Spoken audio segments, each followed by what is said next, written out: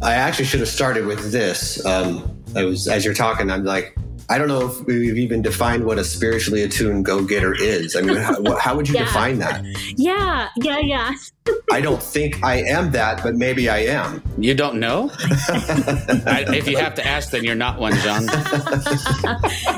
Western Christianity has spent the last 2,000 years telling everyone they're separated from God. This is Not Church with John and Nat Turney.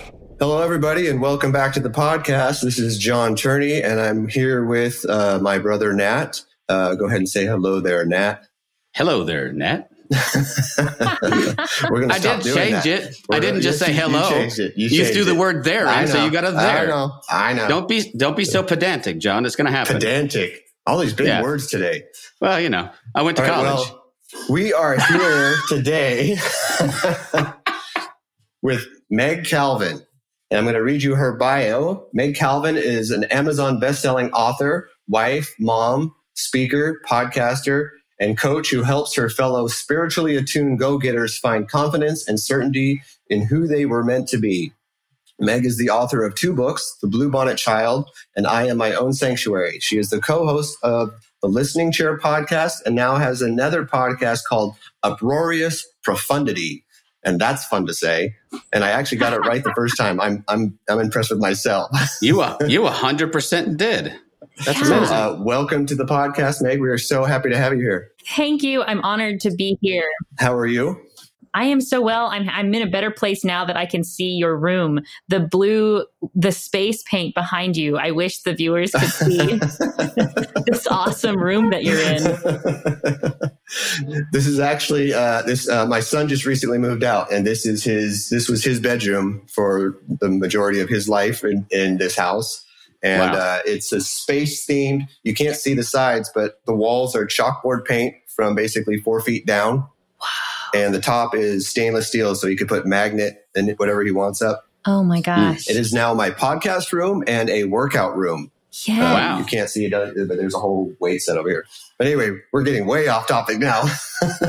That's a great, I don't think so. That's a great use of space. So I think that's going to come up again in the conversation when we talk about church. I feel like I'm watching like some kind of like 80s era rock video that like you produced in your basement.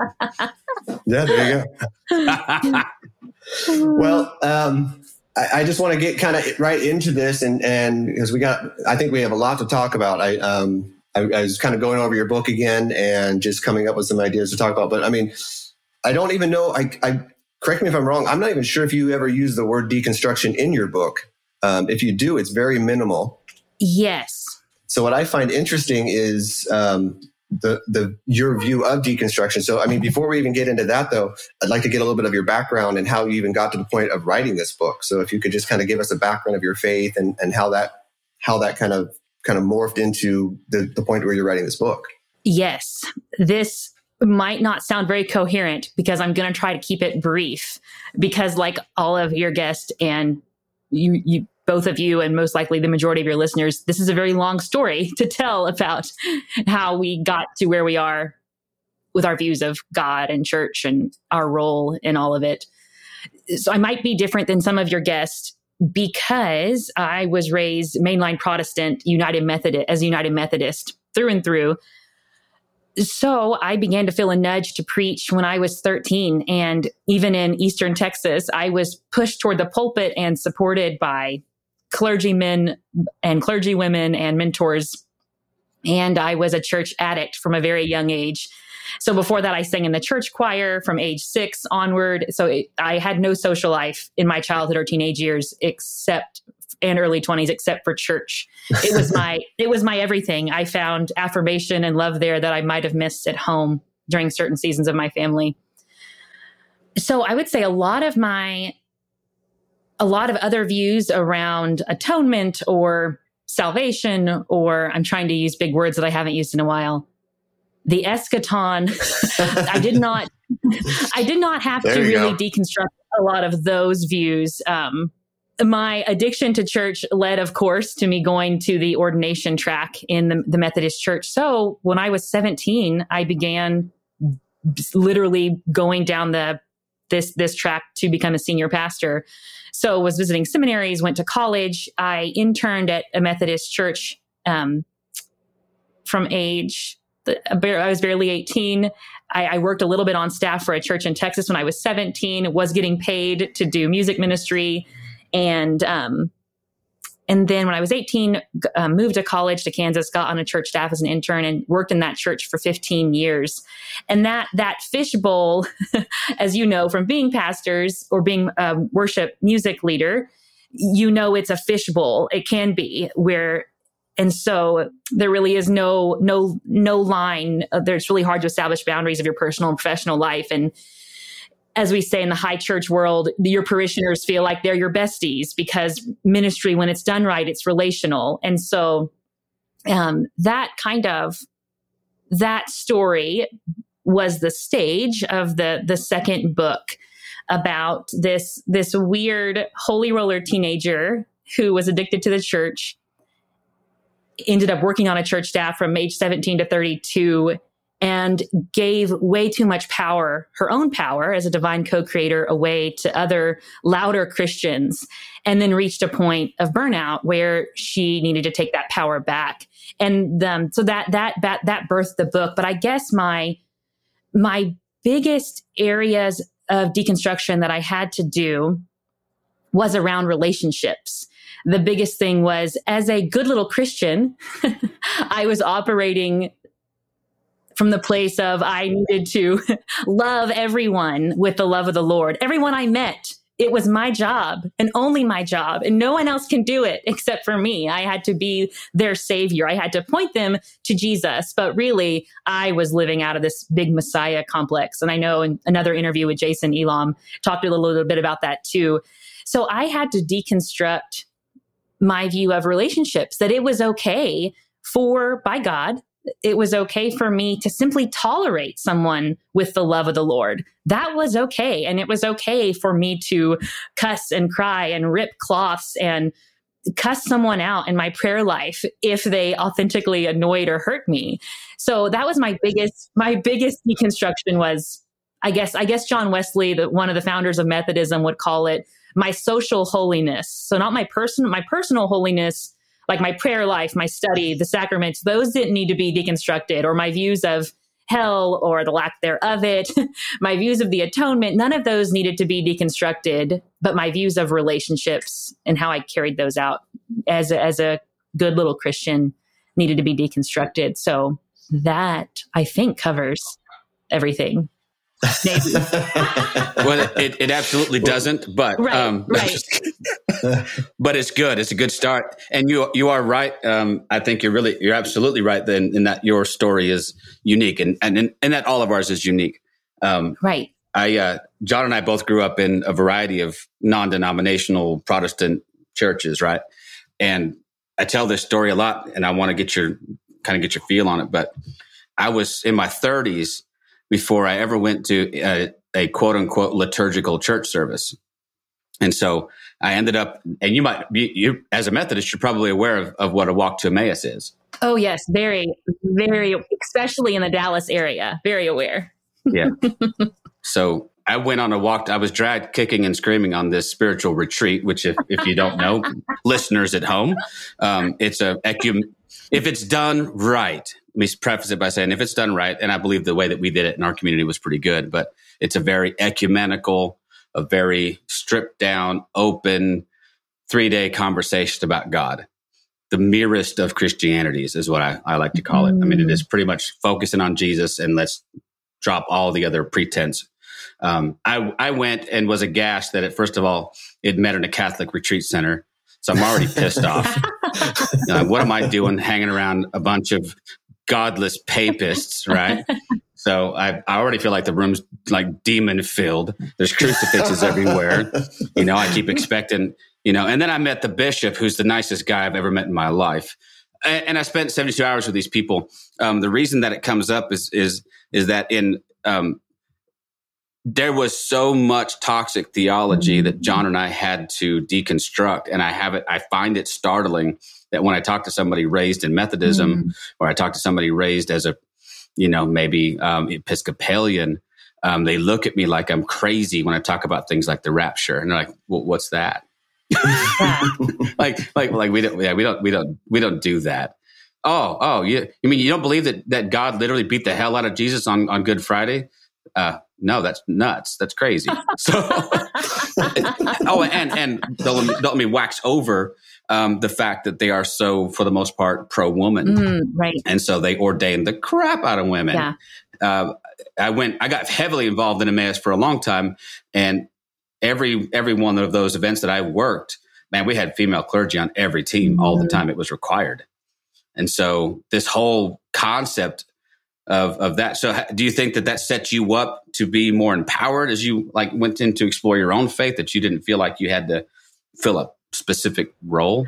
Oh, totally. 100%. And not only was that not part of my story in church, but it also in my family, my grandparents, my parents, my powerhouse aunt, who was like a second mom to me, who owned her own beauty salon down the street. There were limiting beliefs, like all of us have, but mine were never about gender. I always felt that it was more about my talent and my character than my anatomy. And I'm thankful for that. I know that's not true for every woman who feels called to serve in a spiritual way, but that was true for my story, that I knew what I was called to and felt supported. Yeah. So, yeah. And I remember... Yeah, I have a friend online. Her name is Jory Micah. Are you aware of Jory? I heard her on one of our favorite podcasts, on the Heretic Happy Hour show. Yes. Cool. Okay.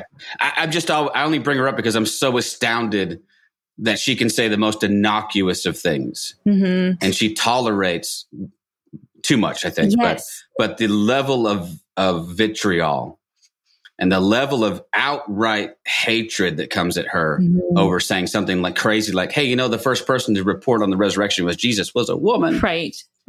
If it wasn't for female evangelists, we might not know. And then it's just hate on top of hate on top of hate. So I just thought that was interesting. I wondered if when you step outside of those circles where you feel affirmed and empowered, if you encounter, I'll just call it bullshit, bullshit like that. Yeah. I realize I misspoke. Jory was just signed with Choir Publishing, so she is not guested on Heretic Happy Hour. I'm thinking of a different different person, but I do know who Jory is. Yes. And I'm so excited for her upcoming book with Choir. So I've been so thankful. I've served in the Bible Belt. I've served in the Midwest, and I served in Long Island, New York as a chaplain.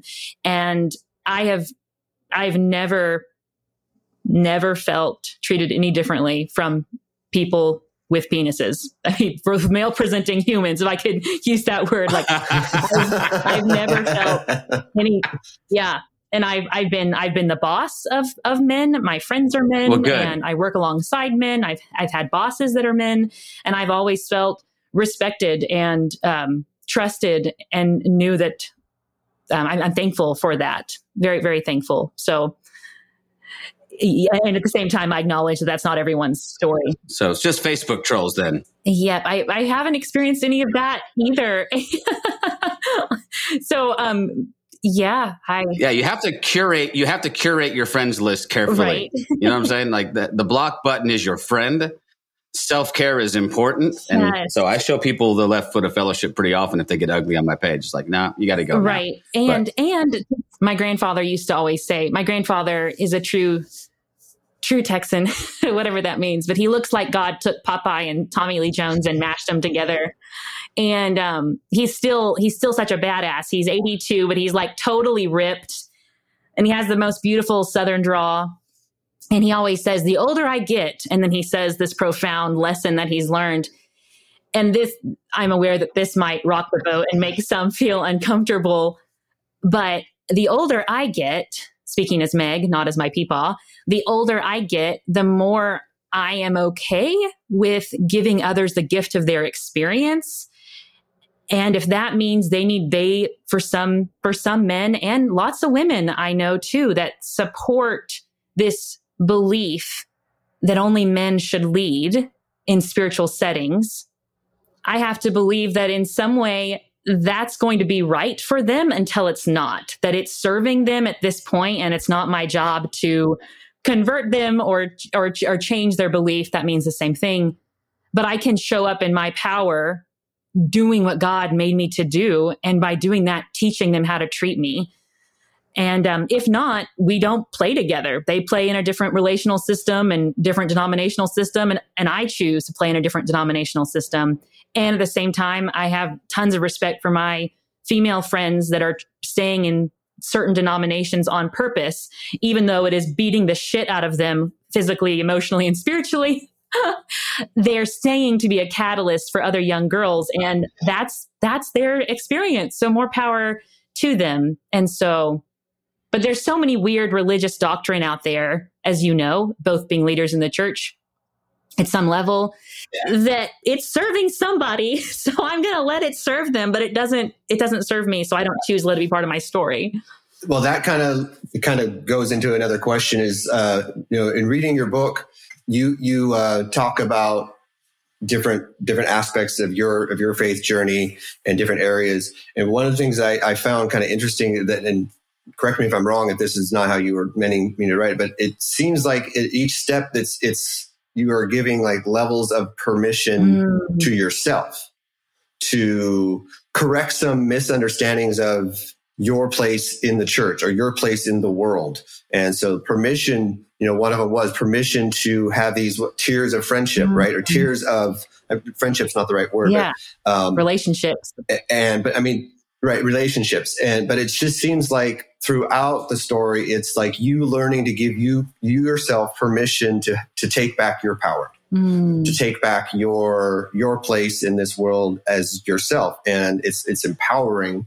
I'm not an extrovert. I'm not someone who I don't relate to that part of your story because I'm not that person, but I definitely relate to the side of it where you, at some point, you put so much of yourself into the church or so much of yourself into whatever, that you lose yourself.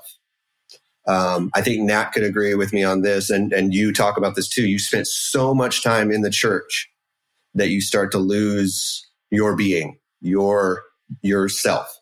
I think we did it for different reasons, and we can get into that later if we want, as to the reasons I stayed in church for so long compared to what you were talking about. But can you talk a little bit about just this idea of like giving yourself permission to reconnect with yourself? Does that make sense? Yeah. I think it's similar to what Jason was sharing on your premiere episode, that it might not have, he used the word ego, that was his motive 20 years ago for taking the pulpit, that he loved the high of the crowd loving him. And I think in a similar way, I was, and this can happen in any career, I have to say that, but that I was so hungry to be loved, to be affirmed. And I wanted people to know that I was the best. And I was seeking that, trying to prove and defend myself and seeking that love out through ministry. And God brought a lot of good from that, as God does. God brings good from light from darkness. And so from that motive that might not have always been pure, there was definitely a divine calling there, but it was also trying to prove myself and find love. So in that, with that being my motivation, I did give so much power and thought that it was making me a good Christian, thought it was making me more pious because I was giving so much power to my fellow staff of ministers and the volunteers and community partners, instead of tapping into the divine within me and owning my power as a co-creator and listening to my own preferences that God gives us through the gift of free will. That's beautiful. Yeah. But because your story is so far, in my experience, a little unique. Talk about the burnout aspect of it, because while you were talking, I'm taking notes, and I wrote down burnout and underlined it like 3 times. Talk about that. Talk about what role that plays in whatever deconstruction process happens. So I am still healing from leaving the church staff, and so I want to be gentle with myself and with others as I talk about this. And I know you expect nothing less. I offer too many disclaimers, and I'm going to offer a disclaimer. There are people, they're out there, and I think you're one of them, that are called to be, as you said, on the inside of the church. So this might not apply to what I'm going to say next. Won't apply to everyone, because God made them to be inside the local church. And when I say local, never mind, you know what that means. In the Methodist world, local church means something different, because, in church world, we make up different words like God's self and prevenient, and these words that don't exist.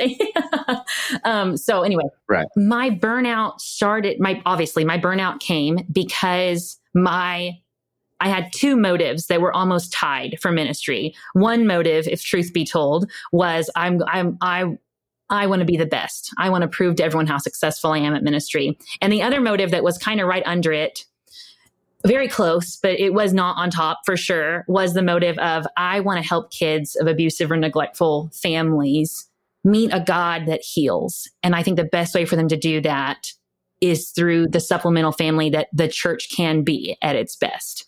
So those are my two motives for ministry. And my burnout happened because of the first one was taking the lead, obviously.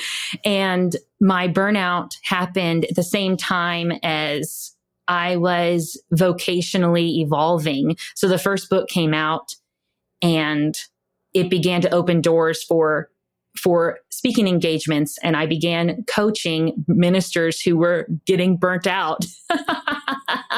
At the same time, I was feeling burnt out.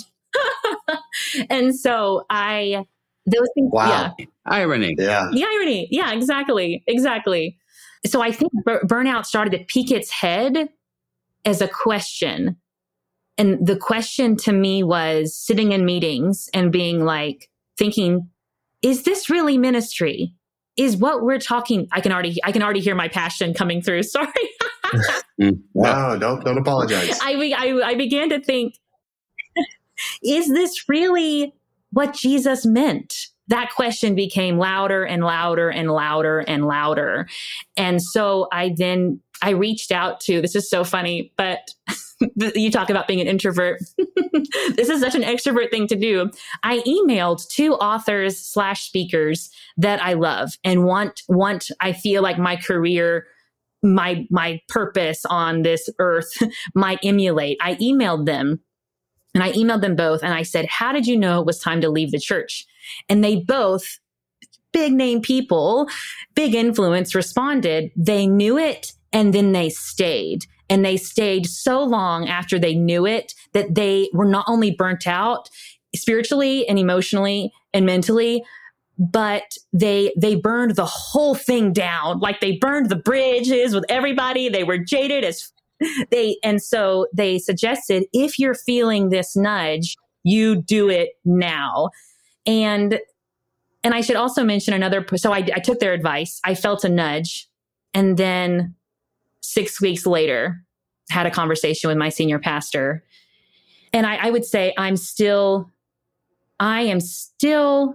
working on forgiving some that cause some hurt, as some ministers do. But I realize it doesn't serve me to play the victim in moments where I felt taken advantage of, in moments where I feel like I was working way too many hours, way underpaid, which is very true. But the truth is, I played a role in my own burnout. I never stood up for myself and said, hey, I need to make more money, or, hey, I'm not going to be over this committee and this committee and this committee, because I feel that's not ministry and it's taking away from our programs that are really serving low-income families. So I played a big role in my own burnout, and I'm still healing from that. Do you find that, because I can relate to this, do you find that one of the issues was the inability to say no? Oh, totally. When asked to take on roles. And because, in that, the inability to say no is because if you say yes, you are showing that you're faithful, that you're showing that you care, that you are important. I don't have a ministry example, but I did local theater for a long time. And cool. I was just the guy that you knew if you asked John to do some sound design work, because that's what I did, he was going to say yes. It didn't matter how busy he was, didn't matter how many things he was doing. You just knew John was going to say yes. Mm-hmm. And at some point, you go, I can't say yes to all this anymore. Right. Because I'm losing the joy of what I was doing. Does that resonate? Oh, 100%. So I guess working with that, and then like I was thinking about something you wrote in the book, and it just made me laugh because it's talking about extroverts and introverts, right? You made the comment about somebody, I don't remember the story exactly, about someone basically proclaiming their introvertness to a group of people, I believe, or a group, and kept saying, I'm an introvert. And you're like, I'm like, you are not an introvert. And I could so relate to that because I've been in those situations because I am an introvert, and nobody would know it, you know, unless you are in my circle of friends, right? Outside of that, I am just considered the shy guy, right? Or rude.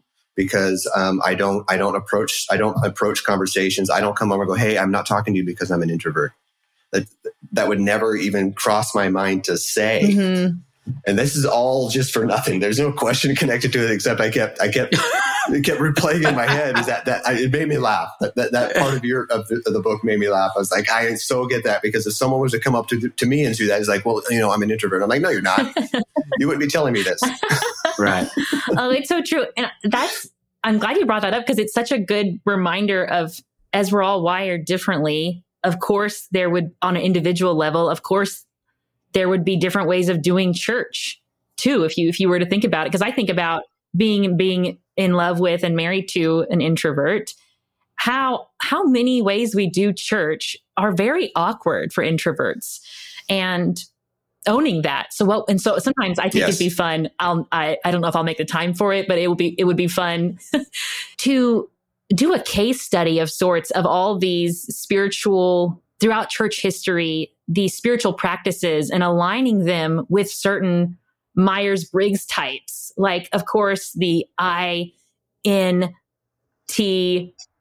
of course, like those probably more wired, like my husband, like Garrett, like the monastic movement, the hermits that were alone and just in the word. And then you could, you know, John Wesley, taking out into like field preaching, like definitely more of an extrovert thing to do, like being with people in tent revivals and the encampment movement. Definitely extrovert. But I have been in meetings where a pastor has said, introverts do not make good pastors because they're not charismatic enough behind the pulpit.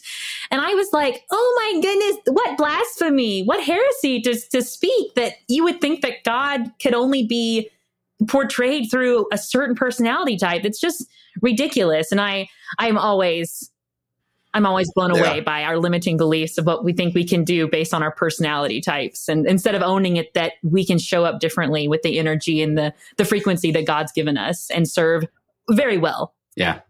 I got into a lot of trouble at staff meetings. I don't know about you, but I bet. I'd be like, because I'm like I would have, I've said stuff and just had like a whole table full of people look at me and go, what the hell did you just say?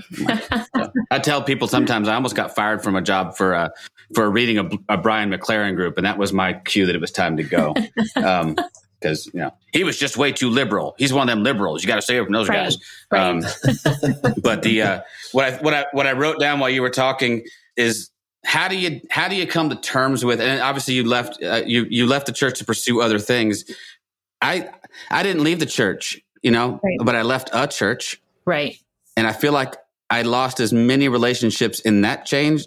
Matter of fact, I'll tell you what the pastor told me. And if he's listening to this podcast, first, I'd be shocked. But second, I mean every word of it. So he told me that he would rather I left the church than go to that guy's church.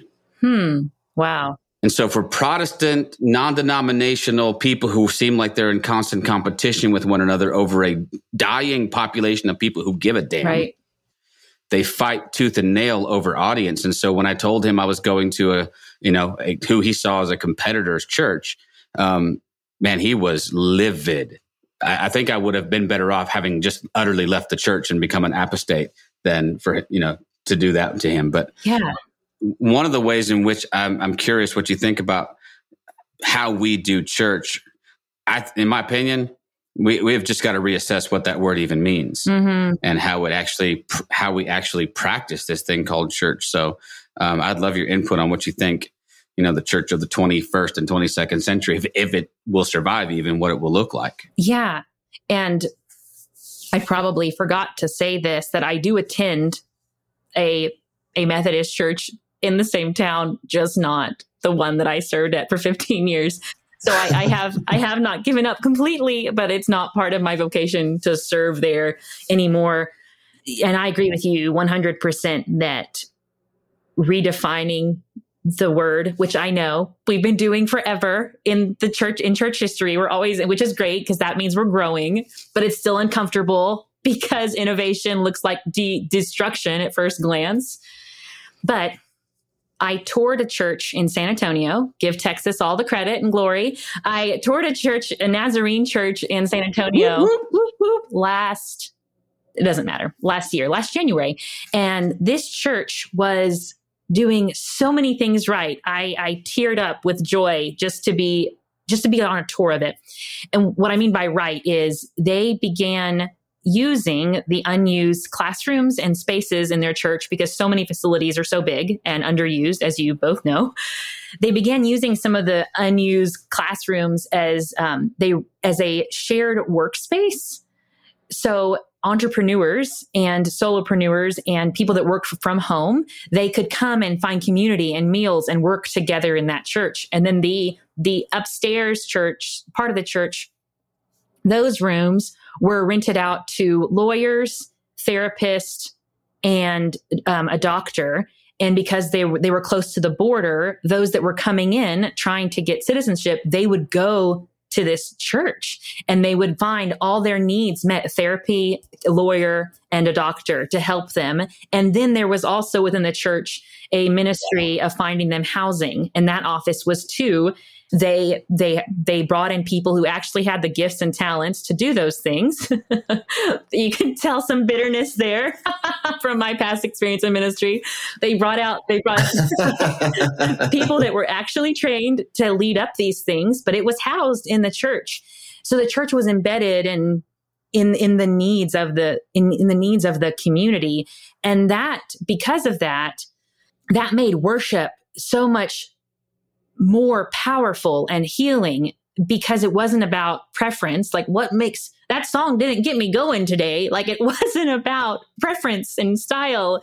It was about serving together and mourning together and coming together with the Holy Spirit in lamentations and remembering and celebrating and gaining hope together as a community, because they'd spent the whole week serving together and all the staff had been trained in trauma recovery. And so the pastor, like, I was trained that it should take a pastor 24 hours a week to write a sermon. And to me, that's insanity. If a sermon is around 15 minutes, exactly. That's crazy. So crazy. And so here was this pastor who... I'm not going out in 45 minutes. I know. It's like, if it's within your talents and how God wired you, you're not going to need 24 hours. And so, yeah, I loved how these ministers at this church, they were tapping into other gifts and talents. Well, I want to kind of then just kind of move the conversation into what we were talking about with, I need to bring this up because I don't want to say this wrong, because I love the way you say it. Helping spiritually attuned go-getters, right? And that's kind of where you're working at right now, right? And so in that, and then I want to preface this by a couple things that I noticed in your book is one, and I don't know if this was intentional, but your voice, the way you write is you. I mean, obviously it's intentional. It's you, right? And your extrovertness comes out in the book and your willingness to help and wanting to help. But a couple questions. The first one is, how do you help specifically, I guess, women in ministry who are having a harder time or don't, like we talked about, you didn't have that kind of negative connection with church, being a female, but as you're helping other people with their they're wanting to move forward with whatever they're doing in church, outside of church. How do you come at that from your perspective to help them? I feel all of us definitely have limiting beliefs, and they can be around our gender or our lack of education. That was a big one for me. I thought I couldn't teach anyone or write a book till I had a doctoral degree, which is asinine to think about now. I thought I couldn't teach people how to lead mindfulness exercises with kids of abusive or neglectful families until I had a degree in neuroscience. Like, I had these stupid limiting beliefs that were just as strong as a limiting belief around my gender. So when I work with clients, we call it transcending filters. And so they come to the idea of wanting to write a book that is going to serve people. And that idea is being held hostage by a limiting belief or a filter that they have around their, like I said earlier, their talents, their view of money, their view of marketing, their view of self, their view of the uniqueness of the idea, their view that their target audience isn't out there, their view of their limiting belief around there won't be interest in my book. And so that is one of the first steps that we take when I work with spiritually attuned go-getters in writing their book, is naming and getting to the root of their limiting belief. That is usually the root of their writer's block as well. And another limiting belief is, I can't say that. That will rock the boat too much. But really, their target audience is waiting for them to rock the boat. And their target audience is excited to grow through their book because they bravely rocked the boat. And I know one of you shared that in Sunday school, I think it was John, when you were a kid, you got your parents were told you asked too many questions. Yeah. It sounds like you've been rocking the boat for a long time. Well, yeah. I mean, the story. I didn't know this story until I was much older.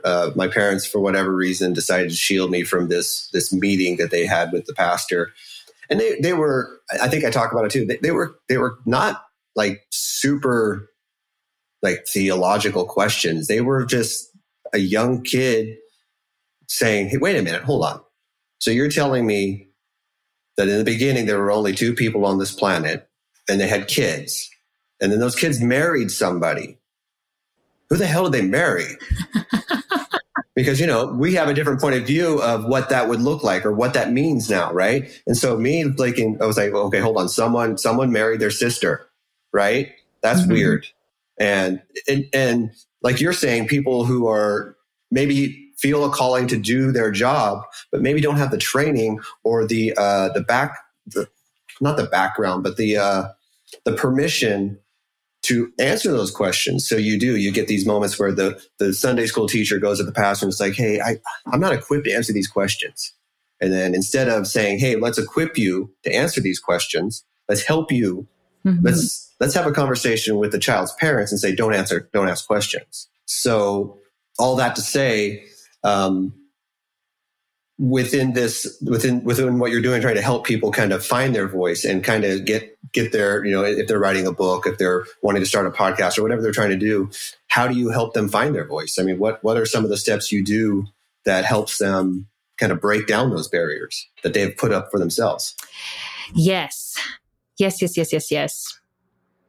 There are some reflection journaling that we do together around where the story began, exploring the validity of that story, exploring how that story that might have served them in a relational system of their childhood that got shoved to their subconscious. And now every decision they make is undergirded with that subconscious belief that I'm not smart enough or I can't do it because I'm a girl. We get to the root of that and come to the conclusion of how it might have been serving us then, but it's no longer serving us now. And I've noticed with the spiritually attuned go-getters that I help write their books, that it is all interconnected.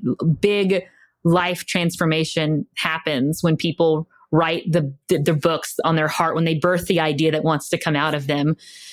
So yes, taking a deep look to the root cause of our limiting beliefs. And that sometimes that is a guided journal sheet, a guided meditation together. reevaluating how we show up in some relationships.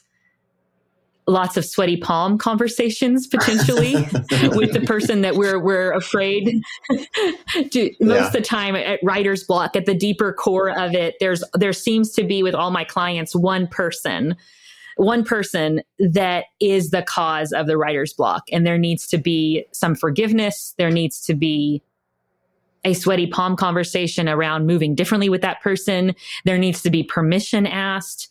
Or there needs to be, sometimes there's two different versions of the chapter written. This version is if my dad, this version is if my dad totally wholeheartedly supported me and loved me my whole life and was okay with knowing this part of my life and is cheering for me about this book and can't wait to buy it and is at my first book signing. That's the headspace I'm going to show up for this chapter. And this chapter is, my dad isn't a fan of me writing this book. And I'm going to write it from that headspace. So, in feeling the difference, sitting in the difference of the two headspaces, feeling the sadness, and also knowing that the sadness doesn't have to define us. So those types of deep conversations and moments happen when we're writing books, and I've been blown away. I've been blown away at the types of authors that I am so blessed to work with that find me. None of them have been light subjects. They have been just, one is over writing current clients, helping churches create programs to serve those addicted to opioids. And another one is over forgive. Wow. Yeah, exactly. And another one is over forgiving an abuser from childhood and helping others recover from child abuse. Another one is exploring the drag community and how the church can learn from the vulnerability and authenticity of the drag community. And another is helping women love their bodies more, from a boudoir photographer in LA. And then I had another gentleman that reached out just yesterday that's writing a book as a Christian, what he learned from Buddha and how that helped him grow closer to God. And so I'm blown away by the type of the authors that I get to help serve others through their books. I actually should have started with this. As you're talking, I'm like, I don't know if we've even defined what a spiritually attuned go-getter is. I mean, how would you define that? Yeah. I don't think I am that, but maybe I am. You don't know? You If you have to ask, then you're not one, John. Yeah. So the second book, this will get to the answer, I promise. It birthed a lot of book ideas birthed from questions. The writer wondering, why is that? And the question that birthed the second book was, why the hell do so many Christian ministers struggle to have grit? Like, I know so many that are lazy AF or are afraid to own their ambition. They settle for mediocrity, and they're like, it's okay. We're not a business. We can suck. And then because they lack grit, they burn out so soon. So I began asking this question, why is ambition, and Reese Witherspoon gets the credit for this quote, ambition is not a dirty word. But for so many Christians, this idea of having a competitive drive, having ambition, being confident, knowing your goals, selfishly chasing your goals, like those things were all natural to me. But so many in the church told me, no, be humble, play small, shrink back, as Marianne Williamson says. And I said, no. And I wanted to write a book based on that question. And that led to me finding, it was awesome. My target audience, which was spiritually attuned go-getters.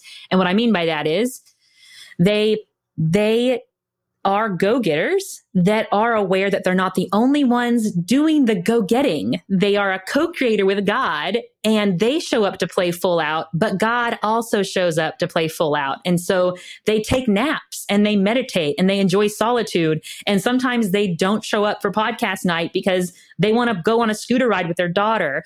So they are spiritually attuned go-getters in that way. And they don't play small. They don't shrink back. And their motive and their frequency is all about serving other people. So when they're when they don't grind and hustle like other entrepreneurs from a place of selfish motives. They grind and hustle and also take naps from a place of, I have this idea within me and it's there to serve other people. And I, with God's help, God's showing up, I'm showing up, I'm also surrendering the outcome, but I'm going to work my ass off at the same time because I have this undeniable nudge to serve other people. So that's a spiritually attuned go-getter. Okay. Like I said, I should have asked that question first, but do you think that you are one? You are. This is me being uncomfortable, and I would say that I do relate to most of what you said. I think that I don't like to label myself as an introvert because I think people use sometimes those, specifically introvert, as a permission to shut themselves off from other people, which is a very true trait of introverts. I mean, there are times where we literally need to shut ourselves away from other people. But I think you know as well that we don't like spotlight, right? I don't like that I'm talking about it right now. Actually, my stress level is going up just saying, having this conversation about, sweaty palms, about, putting a spotlight on me as an introvert. I'm like, okay, well, no, we don't talk about this. But to answer your question, yes, I totally get that. I get where there is some kind of calling to help other people, and you think you have a voice, and you think it can help somebody else. But the introvert side of me, or the social anxiety part of me, says, yeah, but who cares? Who's ever really gonna? Nat and I are musicians also. So Nat and I have been in a band together at one point, and we've been in bands. And I play bass and do a lot of lead vocals. But there was a point where my band was playing pretty regularly in our area. Okay. I don't want anyone to think that we were famous. We were good. We were good within our county. Yeah. Right. But you were Eureka famous. I was Eureka. I was Humboldt County famous in California. You got a whole county? Damn. Yeah.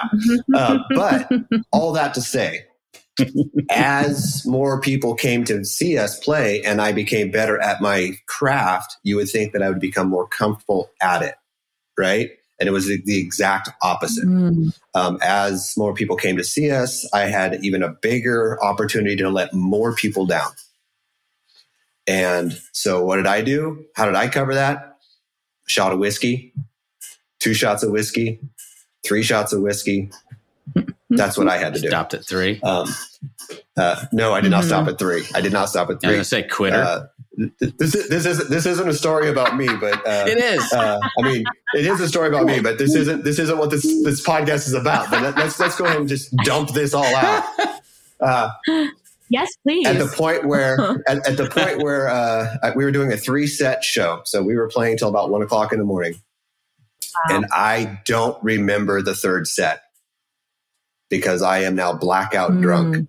That's when I was like, okay, I have a problem. And it's not that I had a drinking problem per se. I had a anxiety problem.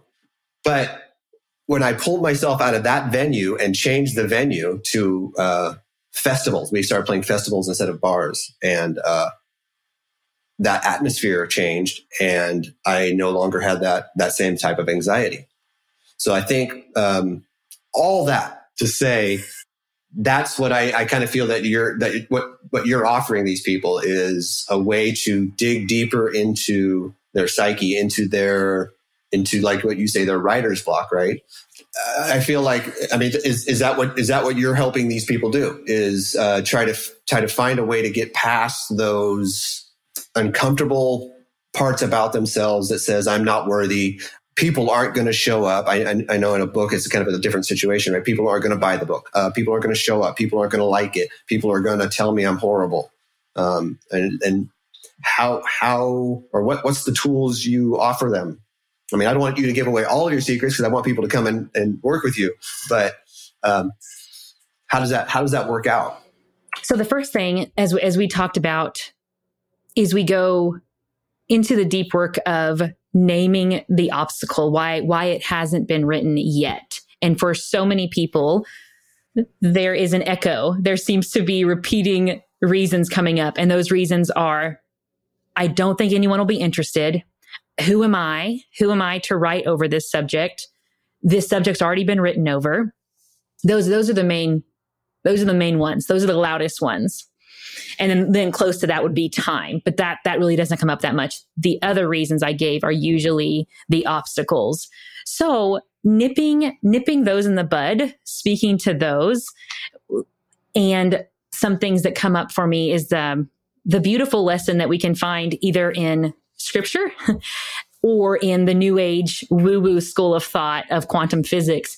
And in scripture, I think it's 1 John 1:10, Jesus is praying, thanking God for the oneness, that they are one, and praying that others will be one as well with them. And we get from this as good little Christians, the imagery of the body of Christ.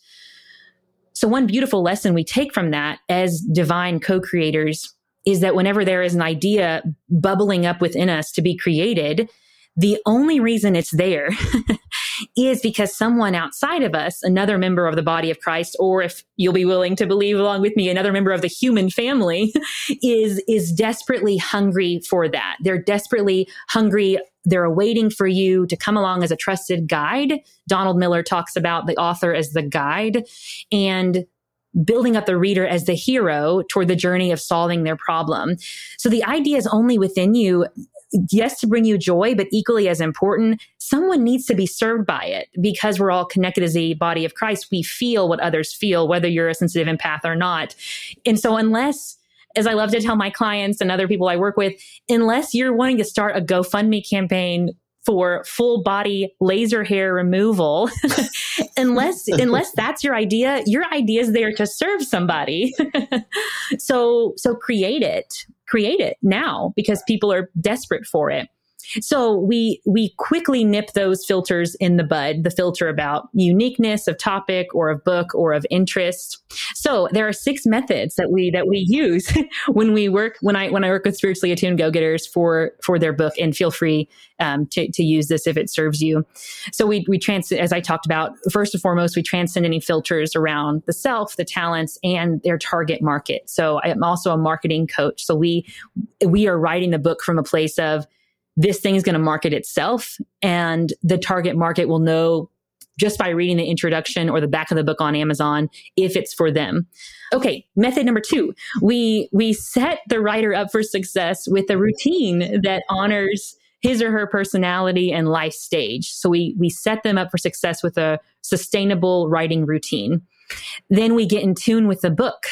We believe that it's not just you, the author, me, the coach, and it's not just the two of us. We believe obviously that the Holy Spirit is at work within both of us. Then there's a third party that's invited to the table, and it is the book itself. That the book, if we're really in tune with it, it'll start talking to both of us. As crazy woo-woo as that sounds, it's true.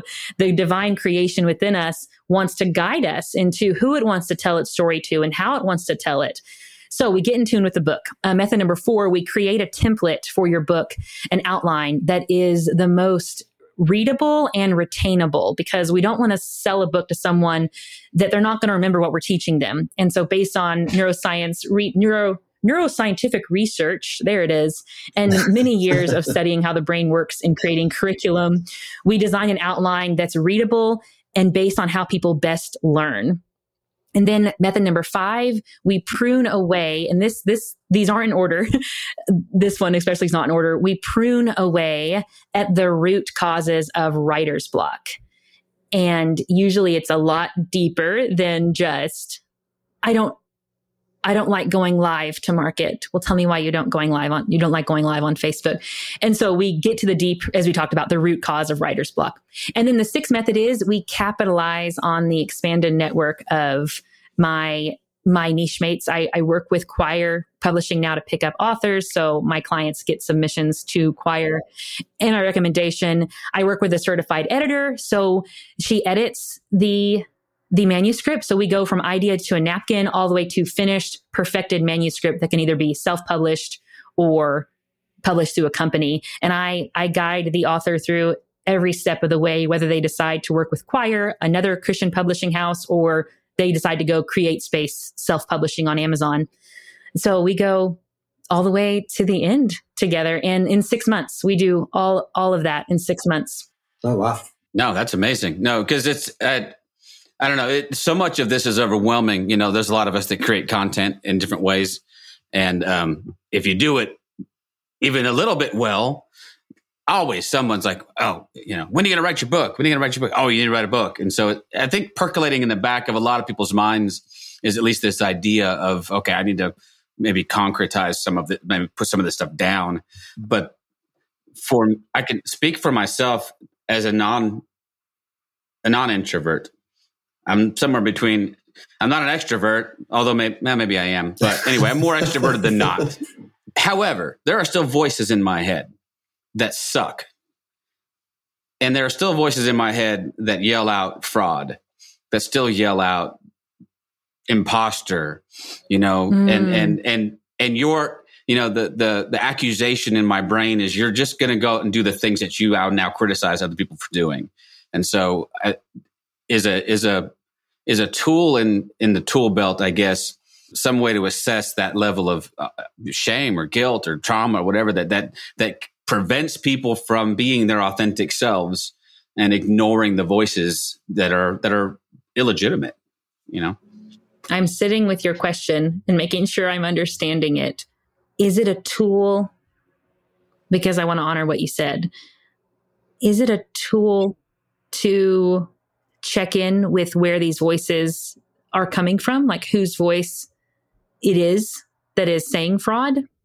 Okay. That's a deeper question then. Sure. That's good. Where is that voice coming from? That's a good question. And maybe that requires some digging, you know, some personal, you know, maybe some work, you know, to say, okay, well, why does that voice there? You know, what, you know, from what does that spring or whatever? And also I'm feeling what's coming up for me is another very pastoral thing to say, isn't it? It's like, unpack that a little more. I'm feeling this coming up for me, but that's out. The other thing I found that is a helpful tool is to redefine. We talk about redefining church, to also redefine marketing.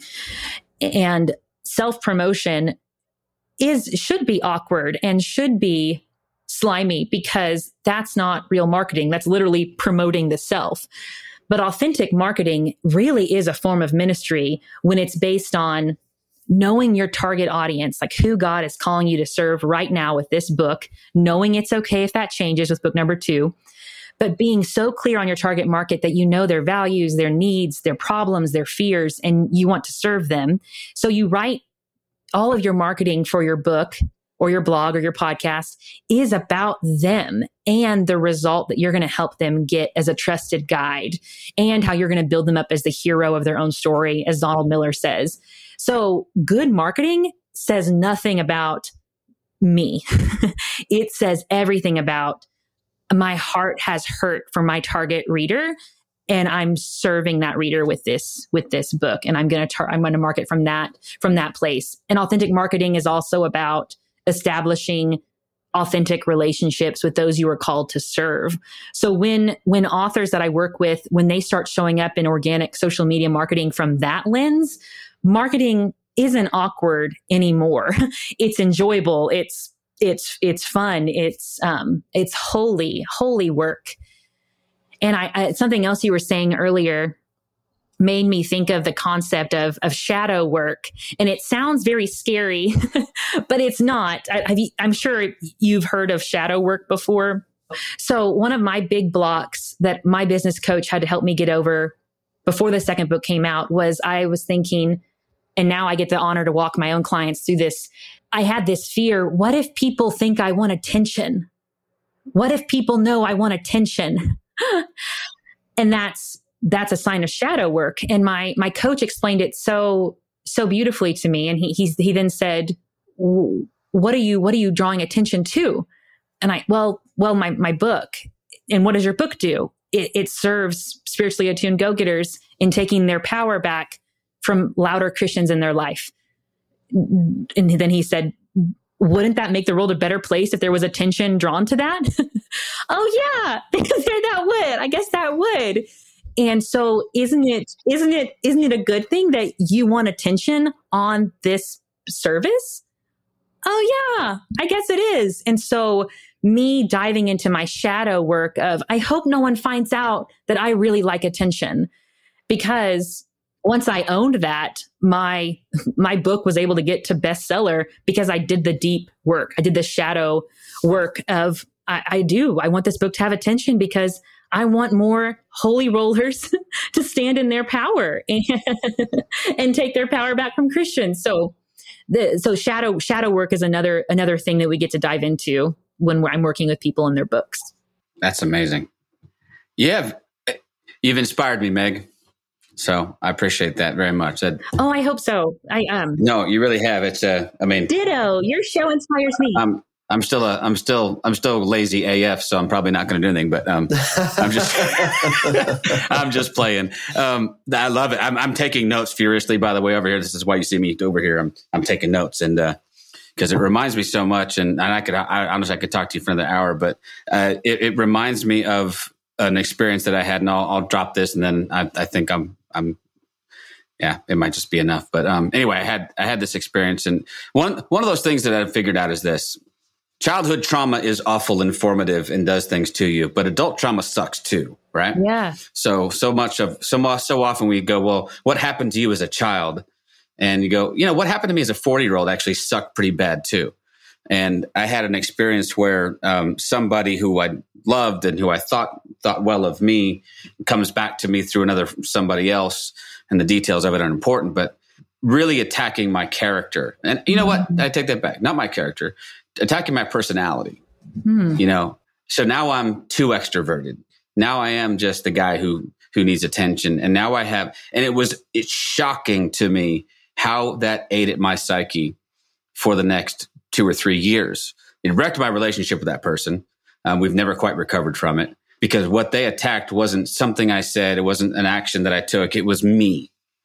Like, you at the very core of who you are. And I found myself for like a year almost after that, like every situation I'm in that's social, I'm like, oh, am I being that guy?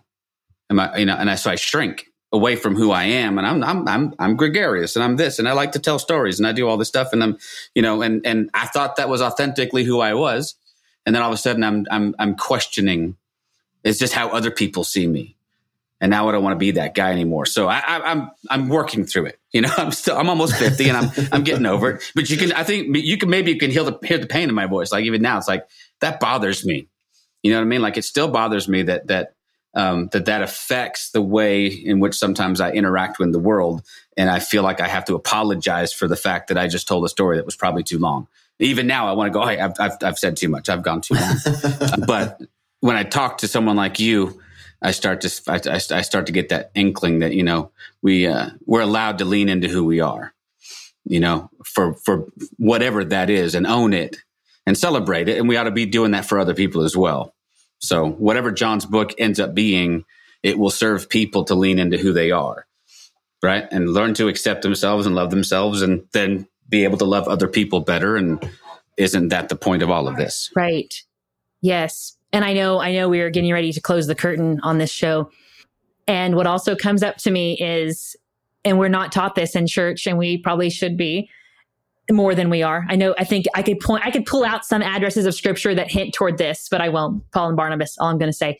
But right. So dust your feet at the door. But this idea that as we evolve and grow, and it sounds like that's what you were doing in that time in your life, we will outgrow people. We will outgrow relationships.